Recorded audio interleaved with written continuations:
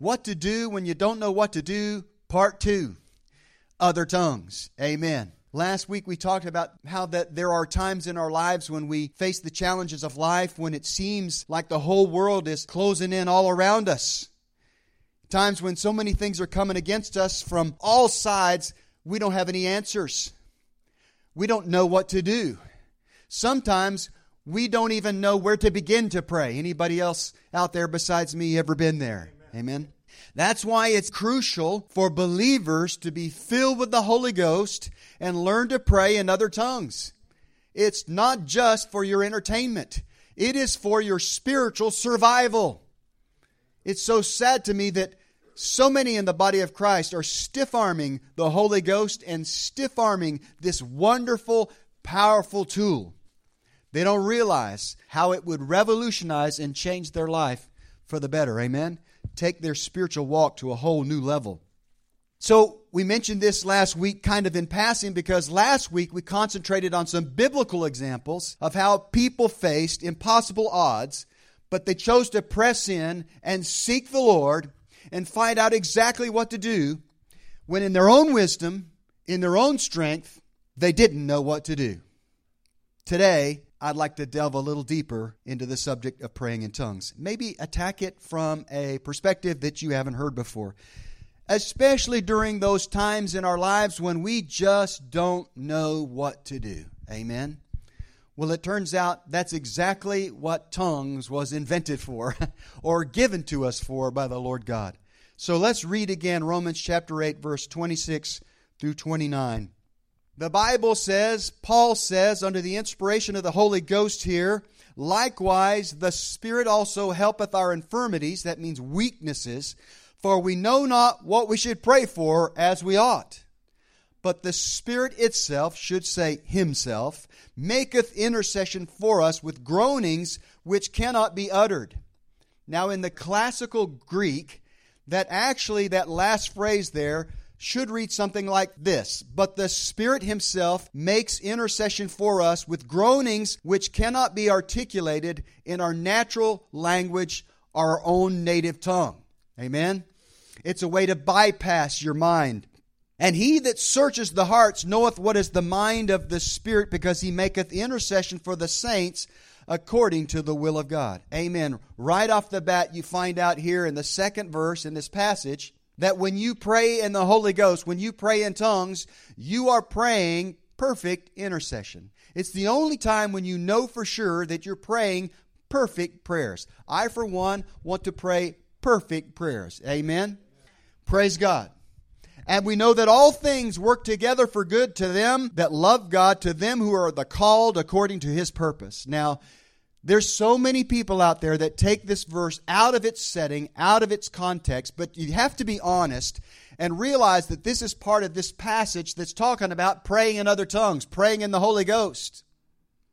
So I don't think you can really claim that verse unless you're someone who prays regularly in the Holy Ghost, because the Bible says when you pray in the Holy Ghost, you're offering up perfect intercession for yourself and for your fellow saints according to the will of God.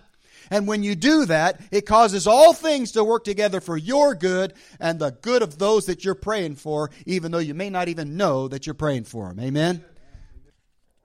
But it's just a Bible fact. It's just a fact of the spirit realm that God communicates to New Testament believers spirit to spirit. And tongues is one of the primary tools that He uses to do so.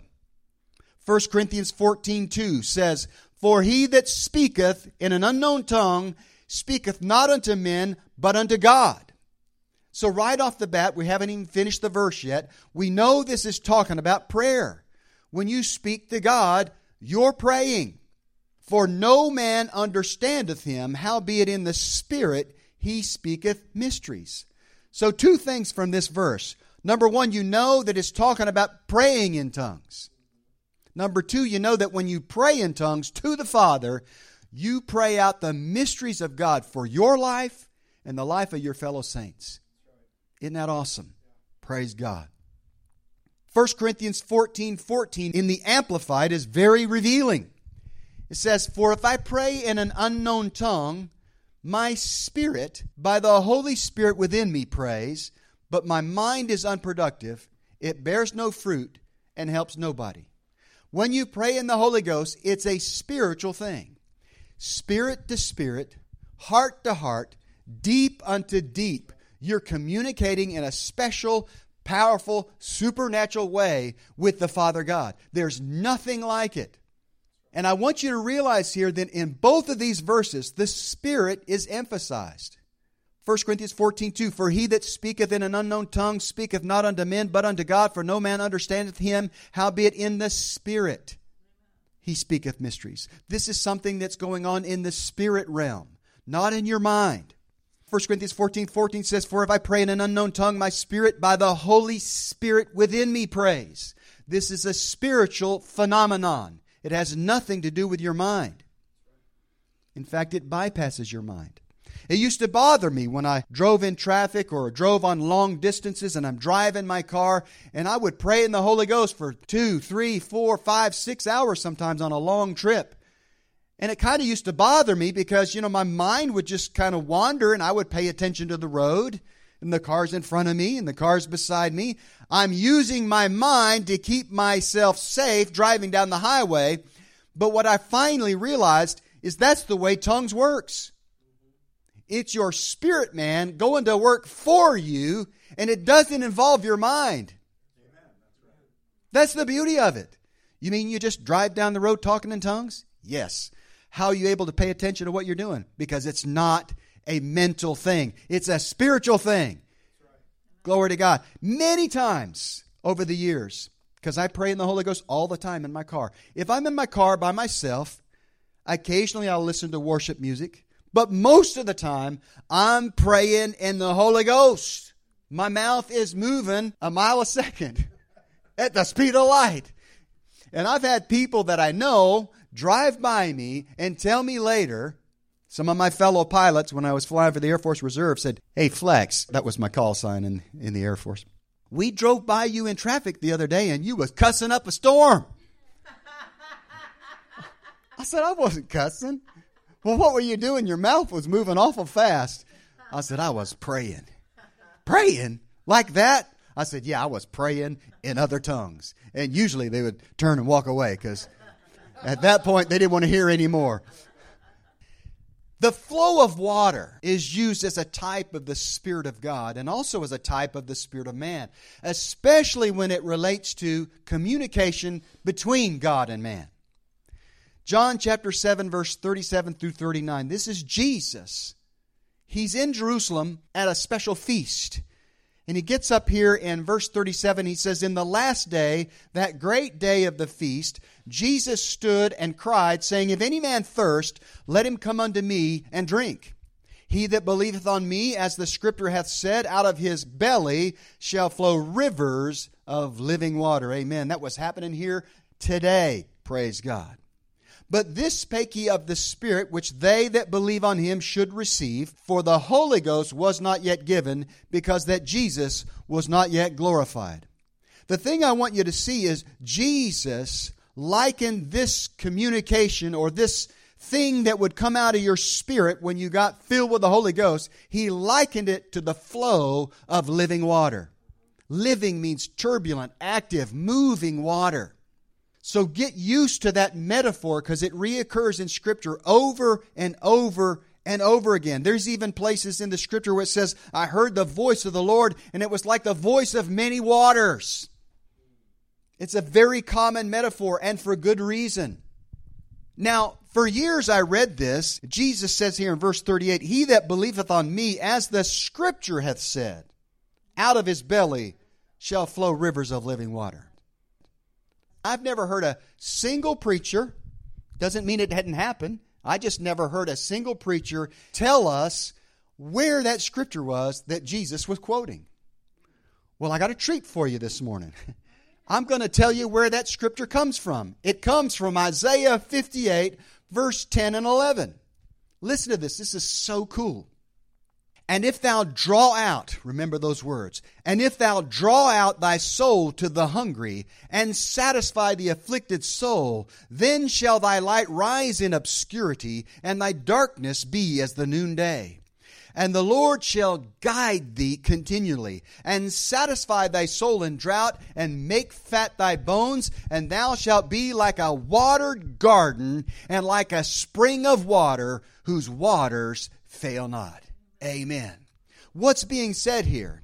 If you get to the point in your spiritual life when you begin to cry out from the depths of your being for the poor and for the needy and for the afflicted, and you're willing to be led by the Spirit of God to go do something about it, God says when you do that, you'll be like a watered garden, and those rivers of living water will flow continually out of you. That's what Jesus said in John chapter 7. This is what he was quoting. Amen. Hallelujah. Now, these scriptures and some more that we're going to read here in a minute are Old Testament types of praying in the Spirit, praying in tongues. Learn to draw out, remember that word, learn to draw out of that which is within you, and the Lord shall guide you continually. Amen? Over there in John chapter 2, verse 8, when Jesus turned the water to wine, he told the servants, he said, fill the water pots. They were really earthen vessels. He said, fill them to the brim. Now those earthen vessels, if you remember there in 2 Corinthians chapter 4, verse 7, Paul said, we have this treasure, the treasure of God's Spirit, in earthen vessels. So I submit to you that those water pots were types of human beings, and when Jesus said, fill them up with water, that was a type of being saved. Isaiah 12 says, with joy I will draw from the wells of salvation. So when you get saved, God deposits a well of water in your spirit. But he didn't stop there. He changed the water to living water. He changed the water to wine. Wine is water with a little zing added to it. Amen? That's why they call it living water. But notice, listen, what did Jesus say to the servants after he turned the water into wine? He said, draw out now. Draw out now. Draw out. That's a type of the baptized in the Holy Ghost, born again believer, drawing out from what is in the inside of him and letting those rivers of living water flow out. And when you let that happen, others get splashed on by the Holy Ghost so they can taste and see that the Lord is good. Remember, they took the new wine and they took it to the Lord of the feast and let him taste it. And he said, this is the best wine I've ever tasted. You saved the best till last. So let the rivers of living water flow out of you so others can taste and see that the Lord is good. Amen? Glory to God. Proverbs 20 verse 5, probably one of my most favorite verses in the Bible because this is the way I live my life. Proverbs 20 verse 5 says, counsel in the heart of man is like deep water, but a man of understanding will draw it out. That's a type of praying in the Holy Ghost. You want to know what the plans of God are for your life? Some translations say the plans and purposes of man are like deep water in his heart, but a man of understanding will draw those plans out. Listen, the moment you were conceived, Jesus had a plan for you, and he put that plan into your little embryo. And it laid there dormant until one day, after you said yes to Jesus, you became aware of that calling at one level or another. Amen? It's always been in there. Well, all of a sudden I got this desire to do such and such. And Jesus is saying, no, it wasn't all of a sudden. It's been there all along. I just activated it. I just turned on the switch. Glory to God. So the way that you can do that, the way that you can pray out the divine will of God for your life is by praying in the Holy Ghost and continually drawing out from what is on the inside of you those rivers of living water. And it'll bring power, enlightenment, and revelation to your life. You know, Dan and Ashley were graduates of our Bible school in Louisiana. And they can vouch for this. For 10 years, I was the director of Word of Life School of Ministry. And they heard me say this so many times, I'm sure they thought it was like a broken record. You need to learn to pray in the Holy Ghost. You need to pray out your destiny by praying in the Holy Ghost. Isn't that what I would say? Praise God, it's so important. Proverbs 18 verse 4, the metaphors continue. The words of a man's mouth are as deep waters, and the wellspring of wisdom as a flowing brook. There it is again. Amen. Psalm 42 verse 7. Listen to it in the Jubilee translation. Deep calls unto deep at the voice of thy waterspouts. All thy waves and thy billows are gone over me. Again, water is used as a metaphor for divine spirit-to-spirit communication between God and man, between God and the born-again, spirit-filled, tongue-talking believer. Now listen, I've been talking in tongues for, let me do the math, this April, 45 years. So if you're going to try and talk me out of talking in tongues, take your best shot. You're not going to talk me out of it. I've seen firsthand the benefit, the intimacy with God that is possible, the worship, the revelation, the transformation, the empowerment. It is just something you need in your life. It's essential. If you're going to become the man or woman that God created you to be, you need to be baptized in the Holy Ghost and you need to be talking in tongues. When we're in darkness, when we don't know what to do, God can bring enlightenment and empowerment to our spirit. Remember, He communicates spirit to spirit. You know, some people say that revelation is when what you read in the Scriptures or hear from the Lord drops down in your spirit. I kind of have a different viewpoint. I think your spirit man is always in tune with what's going on spiritually. And I think true revelation is when your mind sees what your spirit has seen all along. And they become united. And the mind goes, I see it now. And your spirit man says, finally! Now we can go on to the next revelation. So Proverbs 20, verse 27. Again, when we're in darkness, when we don't know what to do, when you pray in the Holy Ghost, God can bring enlightenment and empowerment to your spirit. Proverbs 20, verse 27. The spirit of man is the candle of the Lord, searching all the inward parts of the belly. In the NIV, it says it even better. The human spirit is the lamp of the Lord that sheds light on one's inmost being. If you want to be enlightened about anything, it begins in your spirit. Psalm 18, verse 28 and 29. For thou wilt light my candle. Remember, the candle is the human spirit. For thou wilt light my candle. The Lord my God will enlighten my darkness. For by thee I have run through a troop, and by my God have I leaped over a wall. More on that in a minute.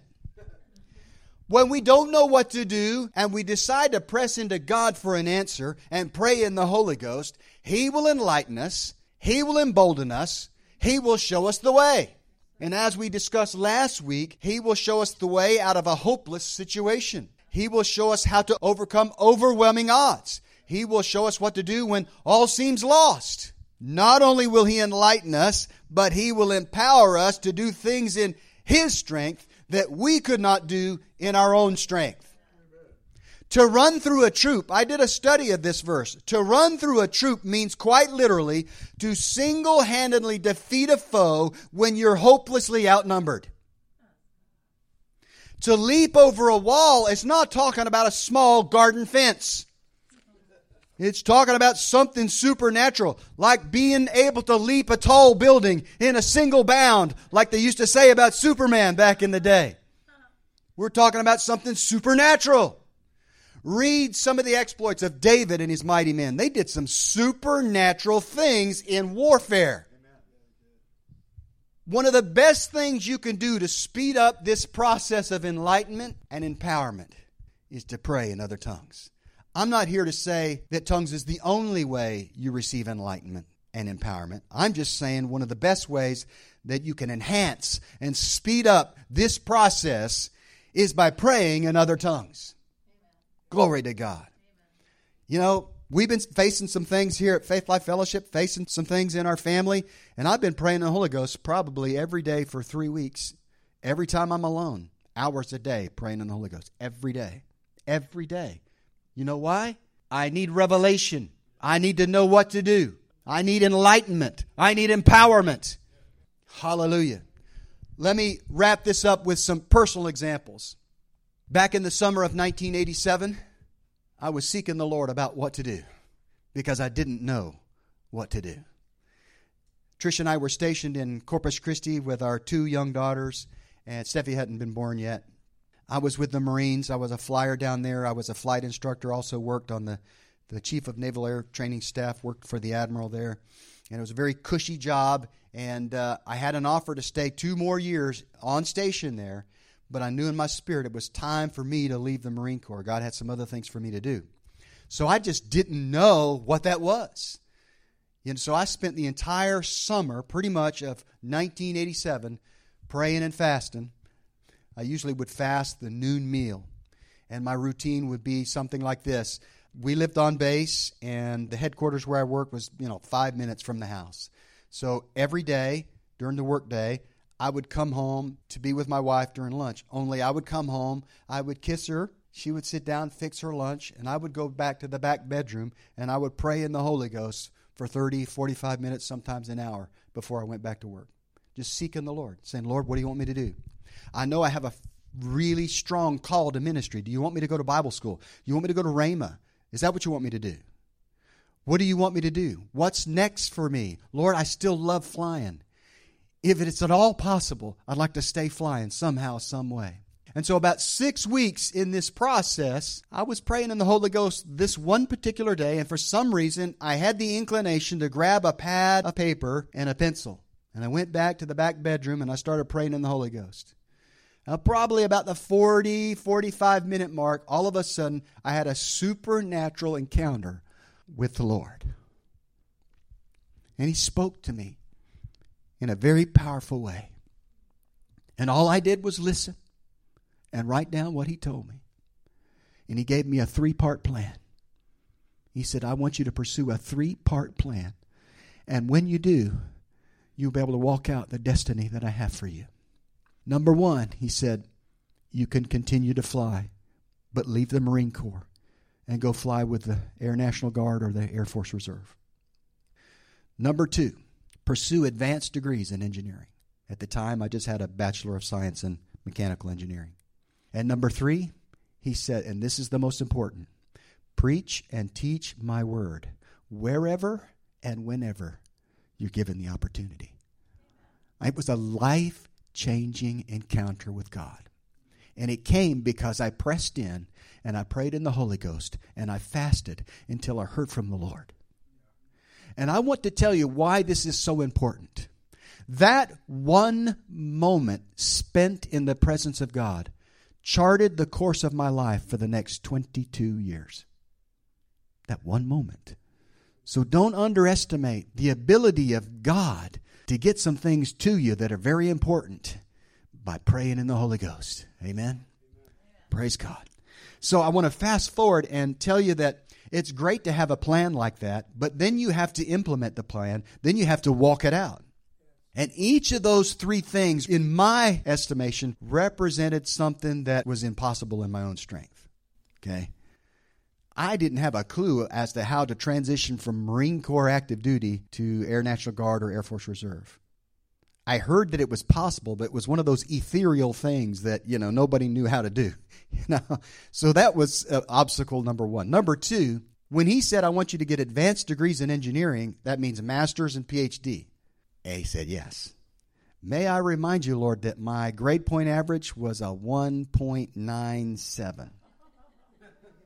Not exactly stellar academics at NC State. I mean, I had friends that graduated with me cum laude and magna cum laude.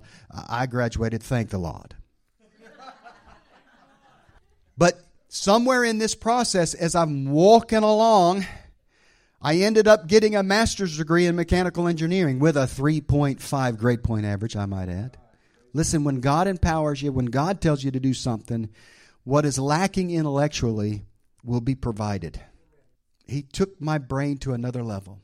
That's all I can say.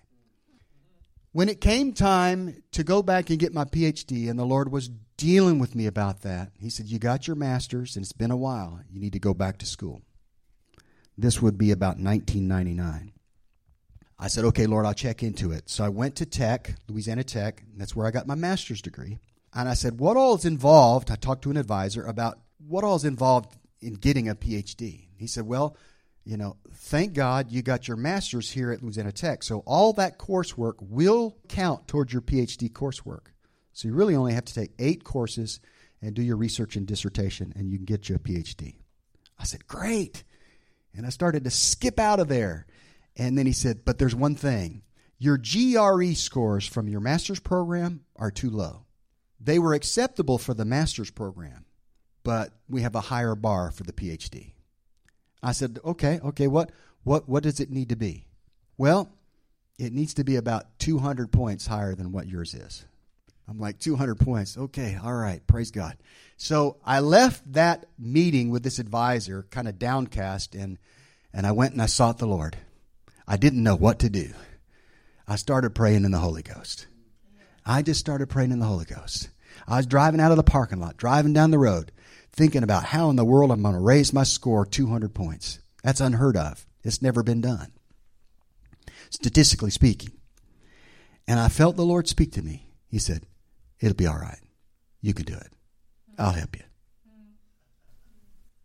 I was like, okay. So, shortly after that, I continued to pray in the Holy Ghost.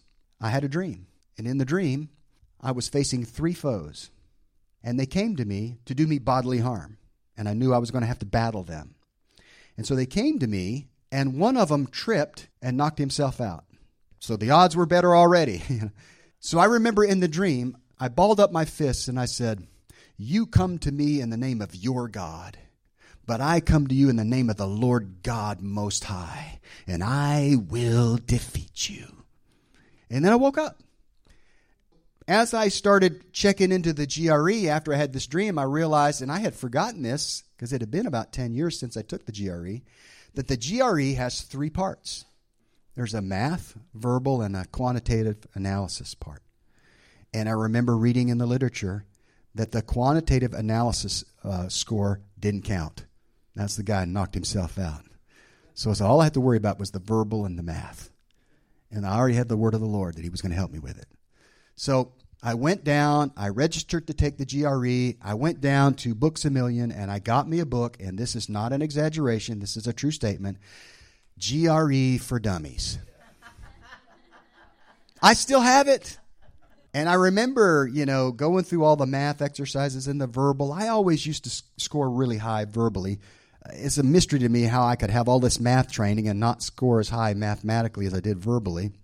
But I worked through the workbook faithfully, week after week after week. I scheduled the test, and I'm feeling really good because I'm picking up on all these math tips, how to throw out distractors and all these other techniques to boost your score. And all of a sudden, I flip the book over and read on the back side. It says, if you will faithfully do all of these examples and all of the workbook, you can expect to raise your score by as much as 50 points. I was like, oh my gosh. Oh my Lord. And I just said, well, I can't be moved by that. I have the word of the Lord. He said he would help me. So I went down to the Sylvan Learning Center in Bossier City, Louisiana, and went there to take my test. And I did not know it, but I was the first person to take the new computerized version.